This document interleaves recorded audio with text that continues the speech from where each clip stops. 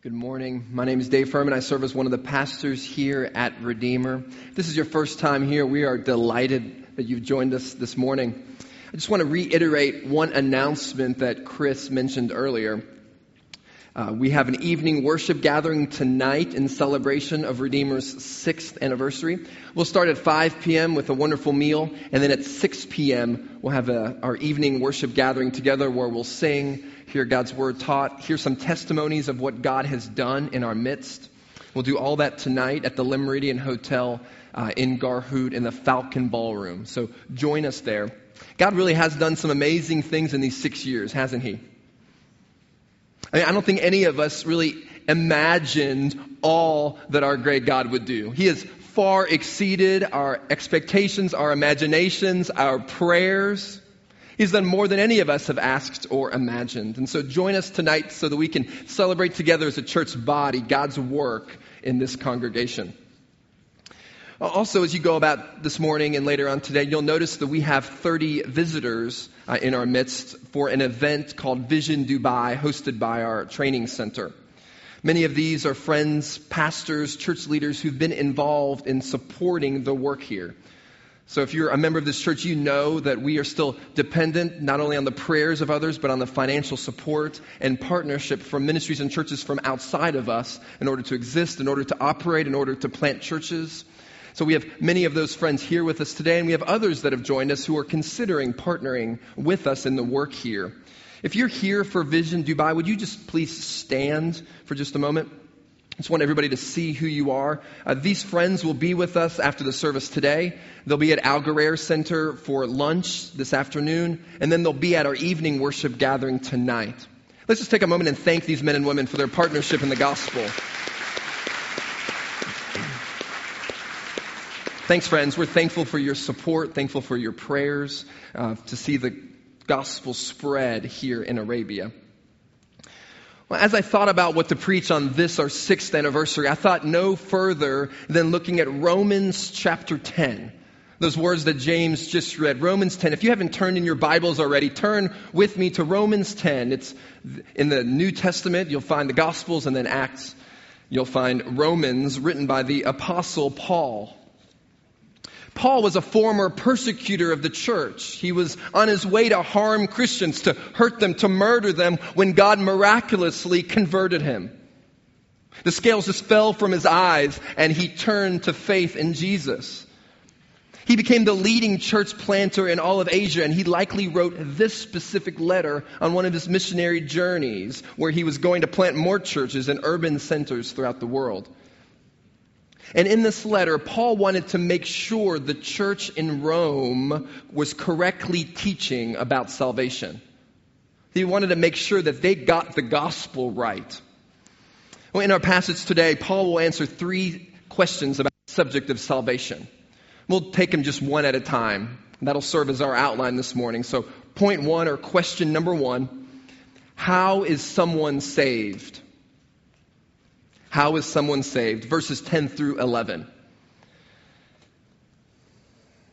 For with the heart one believes and is justified, and with the mouth one confesses and is saved. For the scripture says, everyone who believes in him will not be put to shame.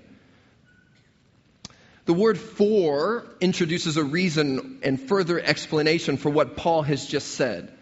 So we need to look backwards, and you'll see in verse 9 that Paul says, if you confess with your mouth that Jesus is Lord and believe in your heart that God raised him from the dead, you will be saved. And the reason is that with the heart one believes and is saved, and with the mouth one confesses and is saved. Confession flows out of faith. If you believe, then you will profess that belief. No, these verses are really saying the same thing. Verse 10 builds off verse 9. The point is that righteousness is not a matter of works. We can't attain it by what we do, only by what we believe. This is all straight out of the Old Testament. Paul's just really quoting Old Testament scriptures. Verse 10 comes out of Joel chapter 2, verse 32, which Chris read for us earlier in the service. This isn't a new era of salvation. No, people in the Old Testament times were saved in the same way as people in the New Testament times. No, this is the way God has always operated. Now, verse 11 comes from Isaiah chapter 28, verse 16. Paul even introduces it with the clause, "For the Scripture says." Paul wants to make it clear that these thoughts on salvation didn't originate with him. No, this is what Isaiah says. This is what Joel says. This is God's Word. Paul's telling the Romans that if they come to Christ in faith, they will be both justified and saved. That parallelism is indicative of Hebrew Old Testament poetry. These words aren't two different things, but the same reality that happened to you when you believe. To be justified means being right with God, being declared righteous. When that happens to you, you're saved. And to be saved is to be delivered out of something. If you're saved from drowning, you're pulled out of the water and you're saved from death and given life. If you're saved by God, you're saved from His judgment on that last day. No, justification and salvation are really two sides of the same coin. Both only happen to you when you believe. Well, what do you have to believe? Well, verse 9 tells us that you have to believe that Jesus is Lord and that He rose from the dead. You have to acknowledge that Jesus is supreme over everything. That you're dead apart from Christ, that you've sinned against the holy God of the universe, and you have no way to save yourself from eternal judgment. Now, to be saved, you have to raise your arms and say, "My Christian mother and Christian father can't save me. My Christian name can't save me. My passport can't save me. My career can't save me. My church attendance can't save me. My ministry service can't save me. My obedience to God can't save me. My generous giving to the church can't save me. My feeding of widows can't save me. My adopting of the orphans can't save me. My good work can't save me." Now you have to acknowledge that apart from God, you are dead. That there's nothing you can do to save yourself. No, the only thing that can save us is the death and resurrection of Jesus. Our hope is built on nothing less than Jesus Christ and His righteousness. What does the heart do with Christ? Well, it believes. What does the mouth do with Christ? It confesses. This is what hearts and mouths do. That's what they're for. Friend, have you believed in Jesus to save you? Have you confessed faith in Christ? If you don't yet follow Christ, I urge you, I plead with you, believe in Him. Believe in the fact that God in the flesh, Jesus, came to earth, that He lived a perfect life of righteousness. That He was crucified in your place there on the cross, taking upon the full wrath of God and all of your sins upon Him. And He literally, after death, He rose on the third day from the grave. And He is now ascended on high, reigning as the Lord of the universe. Oh friend, place your trust in Him. Place your trust in this Jesus, and He will save you. If you believe in Jesus Christ for salvation, you will never, ever, ever, ever be put to shame. Do you know that? If you believe in Jesus, you will never be put to shame. And maybe that's your greatest fear this morning. Maybe your greatest fear is being put to shame in front of your family or your friends or your coworkers. Maybe you're even afraid of being put to shame in front of strangers. You fear man. You fear what others think about you. Well, here's a promise for you right out of this text. You need to know, first of all, that there's something far worse than the fear of man. Something far worse than being put to shame in front of man. It's bearing shame before a just and holy God. But here's a promise for you. It's that come to Christ who bears your shame through what He endured on the cross. And you will never, ever be ashamed before God. You know, we have a friend here at Redeemer. I can't say his name, so I'll just call him Sean. Well, Sean became a Christian here in Dubai not that long ago. He came to faith. He was excited about his faith. And yet right now, Sean is in his home country. He's being persecuted by his family. His parents, his siblings, his family are shaming him. His friends are shaming him. They're not letting him return here because he's a follower of Jesus. And he was in my flat just a few months ago with a large group of people. And Sean stood up and boldly shared his testimony of faith with joy. You could just see this joy radiating on his face of this man whose life has been changed. That he knows that before God, he will never be put to shame. And he just had this passionate joy that God had changed his heart. And he was excited to go back to his home country to proclaim Jesus there. And yet they were unreceptive, shaming him, keeping him from coming back to us. And yet he holds on to this hope that Jesus Christ has died to save him, an unworthy sinner. His family can hide his passport. They can strip him of standing in his family. They can kidnap him. They can attempt to take away his dignity. They can order him to leave the church. But before God, he will never, ever, ever, ever be put to shame. Before God, he is valued and loved and reconciled and declared righteous forever. Now, when we become children of God, we are declared right before God, before the only eyes that really matter. Well, how can we be saved? Well, we believe with our heart and confess with our mouth that Jesus Christ is Lord. So the next logical question is this: who can do this? Who can become a believer? Are any of us restricted from believing? Well, that's the second point in our text. We'll answer the question, who can be saved? Well, how can you be saved? Well, you believe in Jesus and confess with your mouth. Well, then who can do this? Who can be saved? Well, we see that in verses 12 and 13.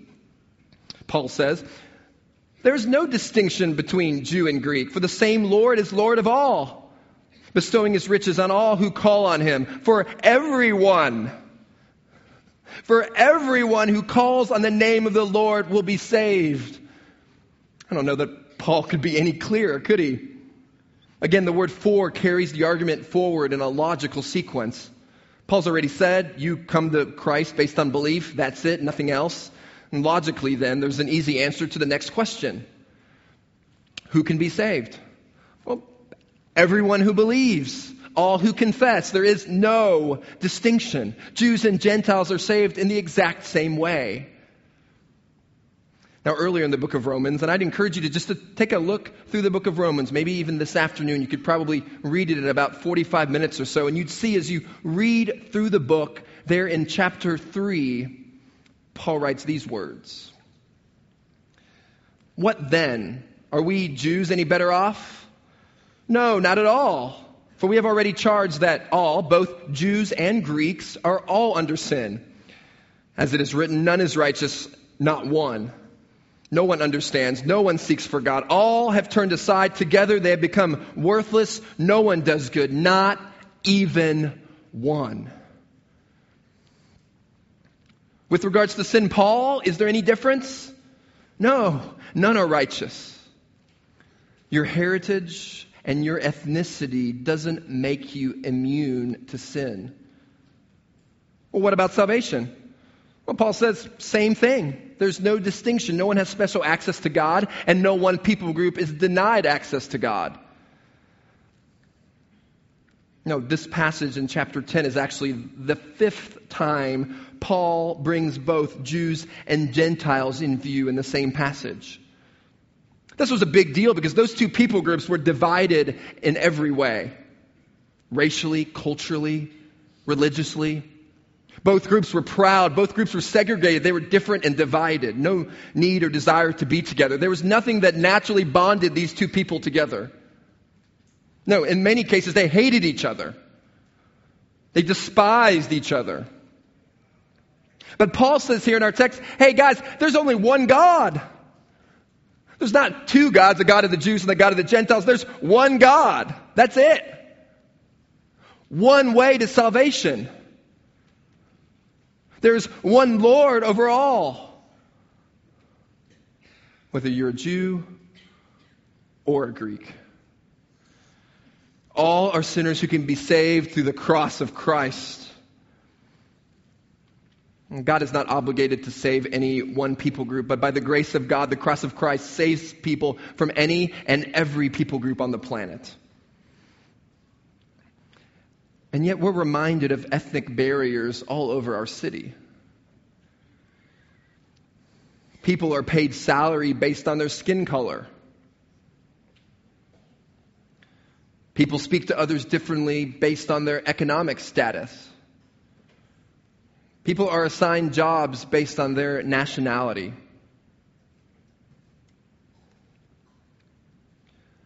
But friends, our God has torn down every dividing wall.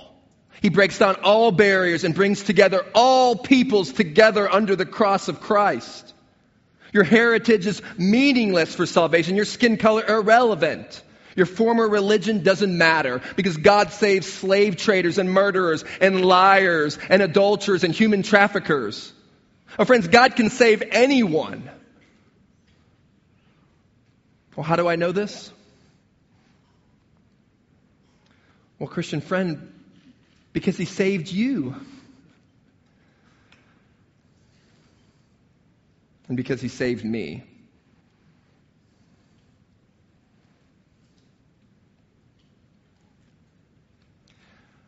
You and I are all the proof we need.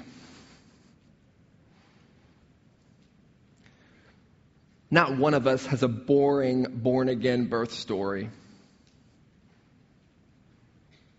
We all have a triumphant testimony of faith.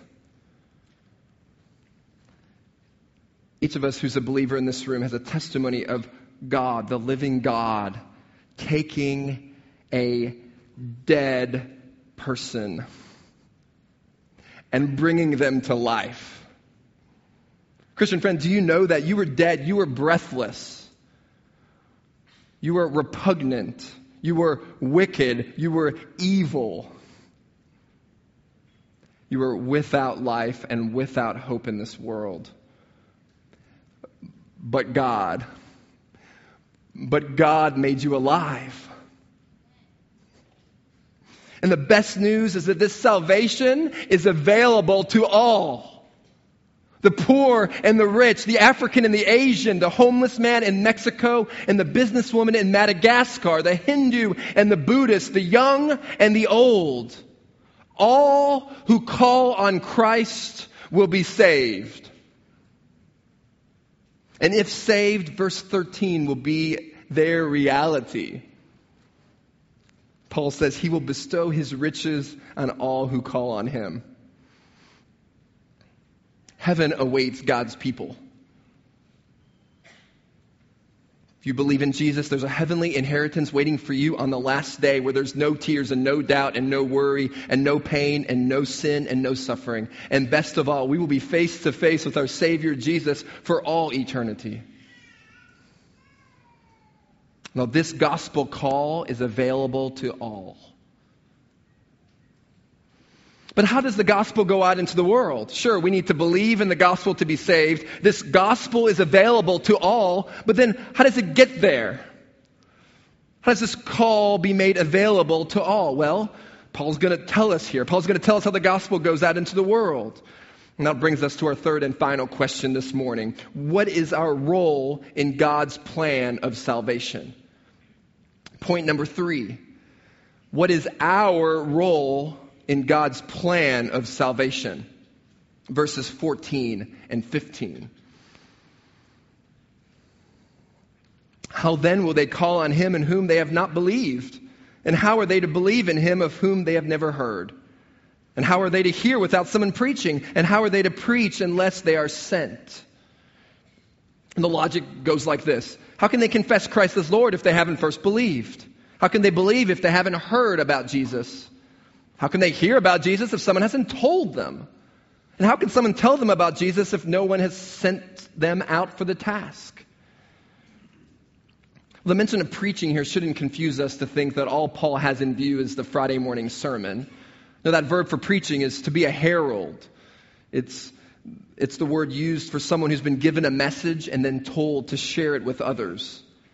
It's the job of every Christian. And to be honest, as you're reading through this passage this morning, many of you studied it in your community groups this past week with others.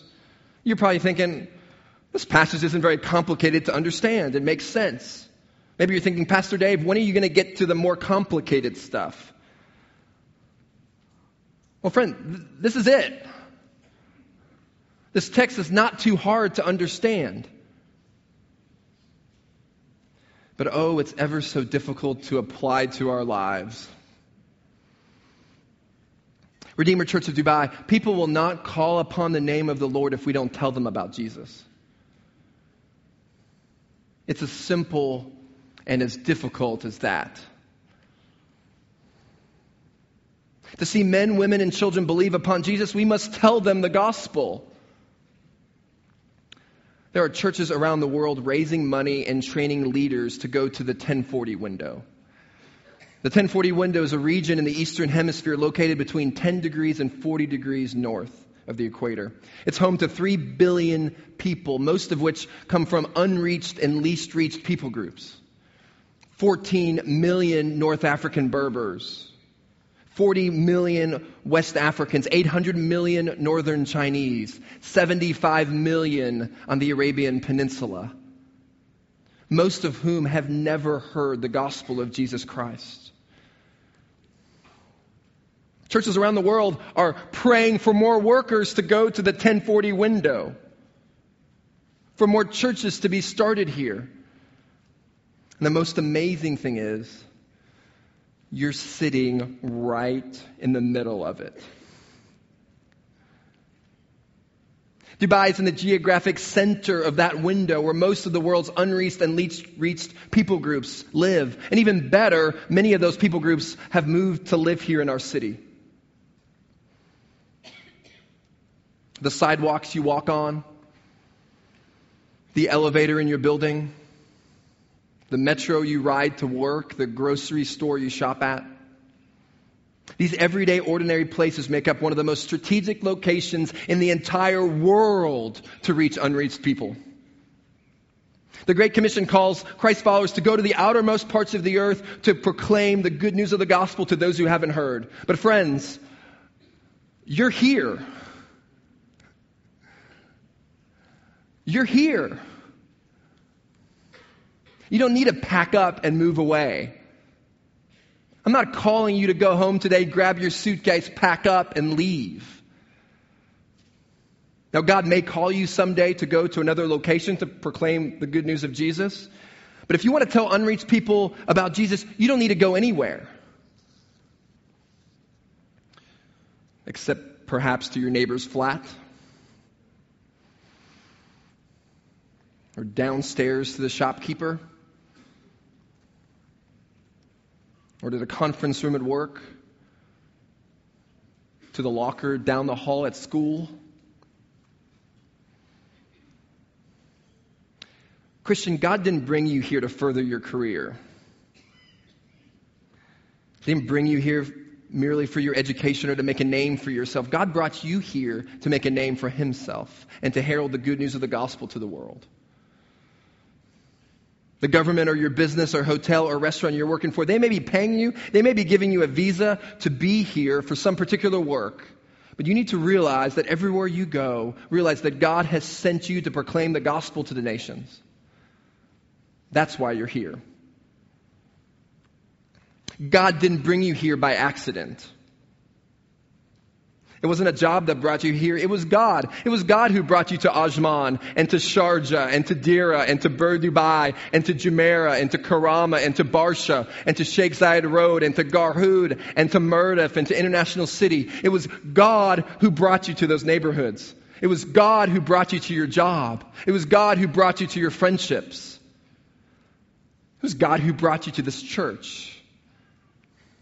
It was God who brought you to your apartment. It was God who brought you to your villa. He brought you to proclaim Christ to the nations, whether you knew it at the time or not. Maybe you thought you were moving here for a different reason. Don't buy into the lie of Dubai that says you're here for yourself. No, you're here for God. So, Redeemer family, what are you going to do about God's command to go to the nations? Well, here's your homework this week. I want you to ask yourself this question. Where is God sending me? Where is God sending me right now? I want you to ask yourself the question, and then I want you to ask someone else that question and talk to someone. Maybe today at Air Center Food Court for lunch, maybe over dinner with your family, maybe over coffee with a friend this week, just to ask the question, where is God sending me? And I don't mean away from here. The question I want you to ask is, where is He already sending me on a daily basis? If you work as an engineer, you need to know that every day you are being sent by God to your office or manufacturing plant. If you're a nurse or a midwife, you're being sent to that hospital every day. Every morning when you go to your office or hotel or school, you're being sent. Yes, you should learn. Yes, you should work, but you're sent to that place as God's ambassador. Friend, when you step into the store to pick up something, go to that store as one being sent by God. When you enter a government office, you're sent by God. And when you get frustrated and your errand fails and you have to go to yet another office, don't lose heart. It's God who is sending you there. Parents, when you walk your children up to their classrooms at school, you're not just dropping them off at school. You're going as one sent by God. Students, God is sending you to school every day. Yes, you should certainly study hard and make good marks. But you're there being sent into those hallways. You're there being sent into your sports practices and cafeterias by God. If you're sick and you have to go to the doctor or hospital, go and get better and go as someone whom God is sending there. Gloria and I have a friend who has incredible back pain. She is here doing ministry in this country, loves sharing her faith, and she has incredible back pain. She has to leave Dubai and go to Germany every month. And when she goes to Germany every month, she has to go for 2 weeks at a time. So she's essentially splitting her time between the UAE and between Germany every month. But rather than being discouraged, rather than being despondent about it, she went to Germany as one being sent by God. And so she started a refugee ministry there, proclaiming the gospel to refugees who have been kicked out or have had to leave their country. She's gone to Germany as one being sent by God. Redeemer Church, make choices that an ambassador of God would make. Pick shopkeepers you can build a relationship with. Not necessarily the one with the best prices. Pay an extra dirham for shawarma because your friends hang out at that shawarma stand. Instead of being upset that shopkeepers follow you around at the store and hover over you, realize that they are a captive audience to build a friendship and proclaim the good news.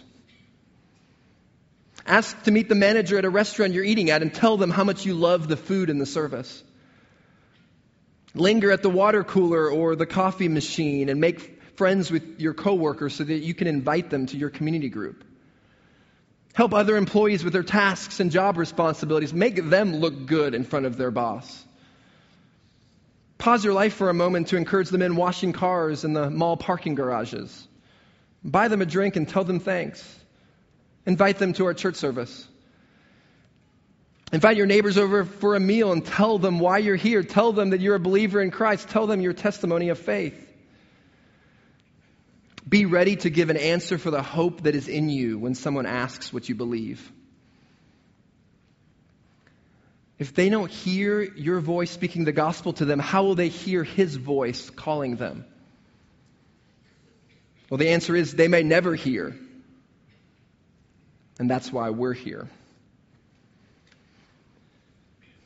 It's a remarkable privilege to tell people the good news that can save them. Look at the end of verse 15. As it is written, how beautiful are the feet of those who preach the good news. Those closing words were first spoken in Isaiah chapter 52 about those who brought Jerusalem the good news that their captivity in Babylon was over. It was great news. They were free of bondage. They could return home. They were free from Babylon. It was wonderful news. But how much better to bring good news of freedom from eternal death and bondage. Now, it's interesting that Paul here chose feet as the beautiful parts of the body. Feet aren't usually the first thing that come to my mind when I think of beauty. I don't think I've ever looked down at my feet and thought, wow, now there they are in all their glory, true beauty. Not sure you've ever talked about your feet that way, and if you have, you should probably go get counseling after the service. Be rather awkward. But messengers in that day traveled on foot. They traveled with sandals. Their feet would get ragged and filthy after a long journey. But to those who awaited the news, they were beautiful. Because those feet represented something. They signified the labor and the toil and the hardship of someone who brought them the news. Especially the good news of the gospel. The beautiful feet are not tanned. They're not perfectly manicured or soft. Beautiful feet are worn. They're dirty. They're bloody. They're wrinkled feet that have walked kilometers of taking the good news to the nations. Oh, friends, many in our nation, including our church, are beneficiaries of beautiful feet here in Arabia.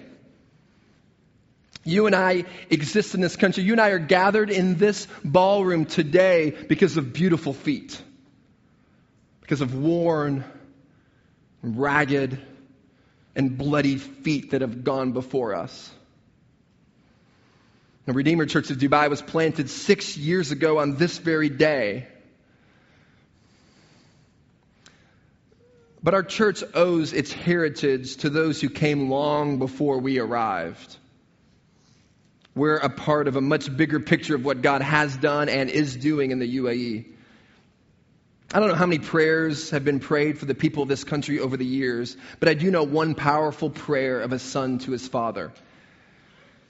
In John chapter 17, on the eve of his betrayal, Jesus prayed these words. Father, I desire that they also, whom you have given me, may be with me where I am, to see my glory that you have given me because you loved me before the foundation of the world. Surely the Father is answering his Son with a resounding yes. God is bringing men, women, and children to Christ in this land. And you hear the testimony of some of the men and women who have been here before us. Hear this testimony of the beautiful feet that have gone before us. Starting with over 100 years ago, there was a man named Samuel Zwemer who came across the Atlantic to bring the gospel to the Arabian Peninsula. Samuel was told not to go, that it was too dangerous, that the land was too barren, that no one's going to come to faith. And yet Samuel came anyway. He came without a team. He came alone. He came when everyone told him not to go, and he came to this land merely with the good news of the gospel. And over 14 years here, he really only saw a handful of converts. In Bahrain, you can actually go to get special permission to get a gate unlocked to walk to a small cemetery where you could see multiple graves of his children who died here.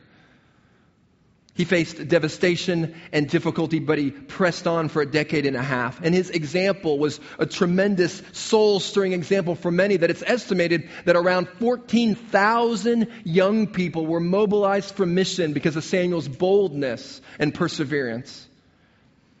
If it wasn't for Zwemer's sacrifice and persistence in adversity, we may not be here today. Oh, how beautiful were the feet of Samuel Zwemer, who preached the good news in Arabia. Later on in 1960, there were a group of missionaries led by Pat and Marion Kennedy, who first came alone to Al Ain, United Arab Emirates, to start a Christian-run hospital at the invitation of His Highness. The hospital initially was operated out of a mud hut. After they took the mud hut down, they built a room of palm fronds that were destroyed by a fire, and then 3 years later built a small concrete room. They had a hard time along the way. During those days, there was no electricity. There was no running water. I mean, just imagine a day in July during our infamous summer heat. No place to refrigerate IV fluids. And so they took a recipe that they had written, and they took water and salt and sugar and would make fresh IVs along the way. They had no team. They came alone, so they did everything. They cleaned all the rooms, changed all the beds. They did all the preparation, did all the maintenance. They didn't take any vacations because no replacement doctors were available. And within 2 months, over 200 patients arrived every morning on foot and on camel to see these doctors. Most of the family members of the Al Nahyan dynasty, the president's family, were born at this hospital during the 15 years that the Kennedys served here. Almost 100,000 babies have been born at that hospital since it opened 50 years ago. Now, this is significant because when Pat and Marion Kennedy arrived here, the infant mortality rate was 50%. That means that 1 out of every 2 babies died in the birthing process. And furthermore, 35% of the mothers died giving birth. There's one story of a pregnant child bride who at the age of 14 had never been to school, never been taught about childbirth. She was going into labor, her water broke, she thought she was dying, and so she walked kilometer after kilometer through the sand dunes because she had heard of this sweet couple in some hut somewhere that were helping the sick. So she arrived there, found Dr. Marion, and sobbed in her arms in terror. Marion told her, "Sister, consider me your mother." This woman, now in her 50s, wrote in a newspaper a while back that she was so scared she would die, but Marion took her in like a daughter. A few years ago, out of love for these Christians, the Abu Dhabi government gave 135 million dirhams to build a new hospital building in Al Ain. These Christians thought that maybe the government would slide that underneath the table to them, but instead the government called a press conference. At the press conference, they said, "We're giving this money because of these Christians. Because we're thankful for these Christians." And the sheikh said that we're giving this money for 2 reasons. Number 1, these Christians were here before there was oil. And number 2, my father said they were good. See, it was important that the doctors didn't come here to make money, that they had arrived before there was oil simply to help the people. The ruler of Abu Dhabi once said to Pat and Marion publicly, "If you had not come, our people might be extinct right now." These faithful brothers and sisters made a huge impact with their works, but also with their words. They came here to share the love of Jesus Christ, to proclaim the gospel, and they did. It opened doors to other work. If it wasn't for them, you and I may not be sitting here today worshiping Jesus together. How beautiful are the feet of Pat and Marion Kennedy, who came here to preach the good news in Arabia. Over the next couple of years after Pat and Marion had arrived, other churches were started in Al Ain at the hospital and then across our country. The hospital earned trust in the ruler's eyes, and Carl and Barb Scherbeck moved here. In 1966, they moved here because they saw that there was almost no Christian witness in Arabia. People told them, "Hey, your ministry is going to fail," similar to what was told to Zweimer. They were rebuked for coming. They were told, "You're wasting your life." But in Carl's own words, he said, "I heard those warnings, but I was stubborn and I wanted to follow Jesus' call to the nations." And so 50 years ago this year, they came. Carl pastored an Arabic church and ran several businesses to provide for their family. In Abu Dhabi, Evangelical Community Church was started in 1972 in their home. It soon outgrew their home, and so they rented a warehouse nearby, and it soon outgrew the warehouse. They petitioned the government, and because of their relationship with the government, they were given land for a church building. In 1988, Carl and Barb moved here to Dubai. Carl built a great friendship with the rulers here. He loved the rulers and they loved him. And so through that friendship, God opened the doors for pastors to legally move here to do ministry. The way I'm here and have a visa to pastor this church is because of the Scherbecks' work in Arabia for 30 years. We exist because of their faithfulness. How beautiful are the feet of Carl and Barb Scherbeck, who preached the good news in Arabia. Later on in Abu Dhabi, another plot of land was given generously by the government for the church, and Cam Aronson became the pastor, and he served that church faithfully for 26 years. He kept building bridges in relationship to the government to keep us in good standing and to develop that friendship. How beautiful are the feet of Cam and Esther Ruth Aronson, who preached the good news in Arabia. A few years after that, 3 families and their young children moved here to Dubai to minister to university students. They came here to boldly proclaim the good news to those students, and many came to faith, including the very first young man who came to faith and the very first young woman who came to faith, who years later would eventually get married. And then a decade later would take the reins and the leadership of that entire ministry. The gospel has been preached to thousands, dozens of campuses mobilized, and churches have been strengthened with evangelistic zeal. How beautiful are the feet of these families who preach the good news to university students in Arabia. Years after that, the United Christian Church of Dubai across town hired a pastor named John Fulmer. He and Carrie and their 3 children have spent the past 10 years investing in that church in Jebel Ali. It's been highlighted by John's faithful expositional preaching, taking the point of the passage and preaching it as the point of the sermon. How beautiful are the feet of John and Carrie Fulmer, who preach the good news in Arabia. Pastor Onsi Alber moved here from Egypt to accept the call to pastor the Arabic Evangelical Church. He and his wife Maggie left the comforts of Egypt and their homeland to come here to pour the gospel into the lives of Arabic speakers. How beautiful are the feet of Onsi and Maggie Alber, who preach the good news in Arabia. And as you may know, in our country, you can't just build a church building. You can't just rent out some warehouse or buy land. The government has to give you land graciously in order to build a religious building. And so it was astonishing when a few years ago, His Highness Sheikh Saud bin Saqr al-Qasimi, the ruler that Nissan prayed for this morning, when he graciously invited us into his palace and gave us land to build an evangelical church building in Ras Al Khaimah. We needed a pastor, and so we called Josh and Jenny Manley to move here. There was no money raised for the building. There were no people gathering up there yet. There were no blueprints done for the place. And yet they came in faith to minister up north. And now the church there is flourishing and the building is being built. How beautiful are the feet of Josh and Jenny Manley, who preach the good news in Arabia. The Lord has done a mighty work here. Emmanuel Church of Fujairah, planted by Steve Jennings. Grace Church in Sharjah, planted by Anna and Samuel. Grace Church in Abu Dhabi, recently planted by Steve Fuller. Ministry happening in Arabic and Farsi and Hindi and Urdu and Tagalog and other languages.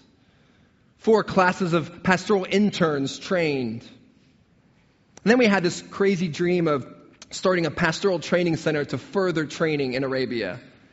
A place where pastors and other church leaders could be trained and equipped for ministry here without leaving the region. And in God's kindness, Scott and Angela Zeller crossed paths with our church. As they were leaving India, they accepted a call for Scott to direct our Gulf Training Center. We've now started a seminary and are equipping pastors in the region. How beautiful are the feet of Scott and Angela Zeller, who preach the good news in Arabia. So much happening by God's grace. But friends, we want more. We want more. Redeemer Church of Dubai, we want more. My prayer for Redeemer Church over the next 6 years is that our church would be filled with beautiful feet. Would Jesus move through our church as we continue to take the gospel to the nations? Would Jesus send us into our workplaces as ambassadors? Would Jesus strengthen the faith of moms to seize the opportunity to share the gospel with other moms? Would Jesus encourage parents to witness day and night to their children? Would Jesus give us the faith we need as a church to send out the people we love to plant other churches? Would Jesus help us to send out our most gifted leaders to places that need the gospel? Would Jesus use this body to plant churches in places like Ajman and Al Ain and Barsha and Beirut and Kuwait and Bahrain? Would Jesus raise up some of us to learn new languages or to use the language that we know to proclaim the gospel to the least reached? Would Jesus equip us to train pastors and leaders to lead gospel movements in the 1040 window? Would Jesus bless us with generous hearts that are ready to give in abundance so that we would far exceed our church budget, so we can give more to church planting, so we could give more to other churches and missions around the world? Not dream of this truth reverberating throughout the peninsula. How beautiful are the feet of Redeemer Church of Dubai who preach the good news in Arabia. And friends, I know this is already happening. In fact, while I was standing, singing along with you earlier in the service, I just started weeping. I guess this is a little pastoral confession. Just started crying as I thought about what was happening here in the service. As I saw Channel up there leading our music. Channel came to faith here in Dubai. And then I saw Chris come up here to lead our service. And I realized that several years ago, Chris came to faith here in Dubai. And then I saw Nissen Matthew come up here and lead our prayer petition, one of our elders, and I realized that Nissen came to faith here in Dubai. Oh, friends, it is happening, but friends, we want more. Let's pray for more fruit in this place. Oh, Redeemer Church of Dubai, happy 6th anniversary. It's a joy to think about what God has done. It's a joy to think about what God will do. And I want you to know as we close, I love you. I love you. I love this church. You're my favorite people in the world, and I am so proud of you. Now let's go together and make disciples of all nations for years to come. Let's pray to that end.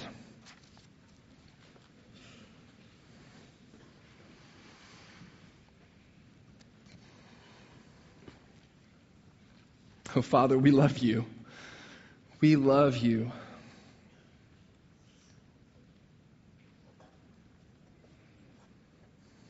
Thank you for saving us by the blood of Jesus. Surely you are worthy to receive worship from every person.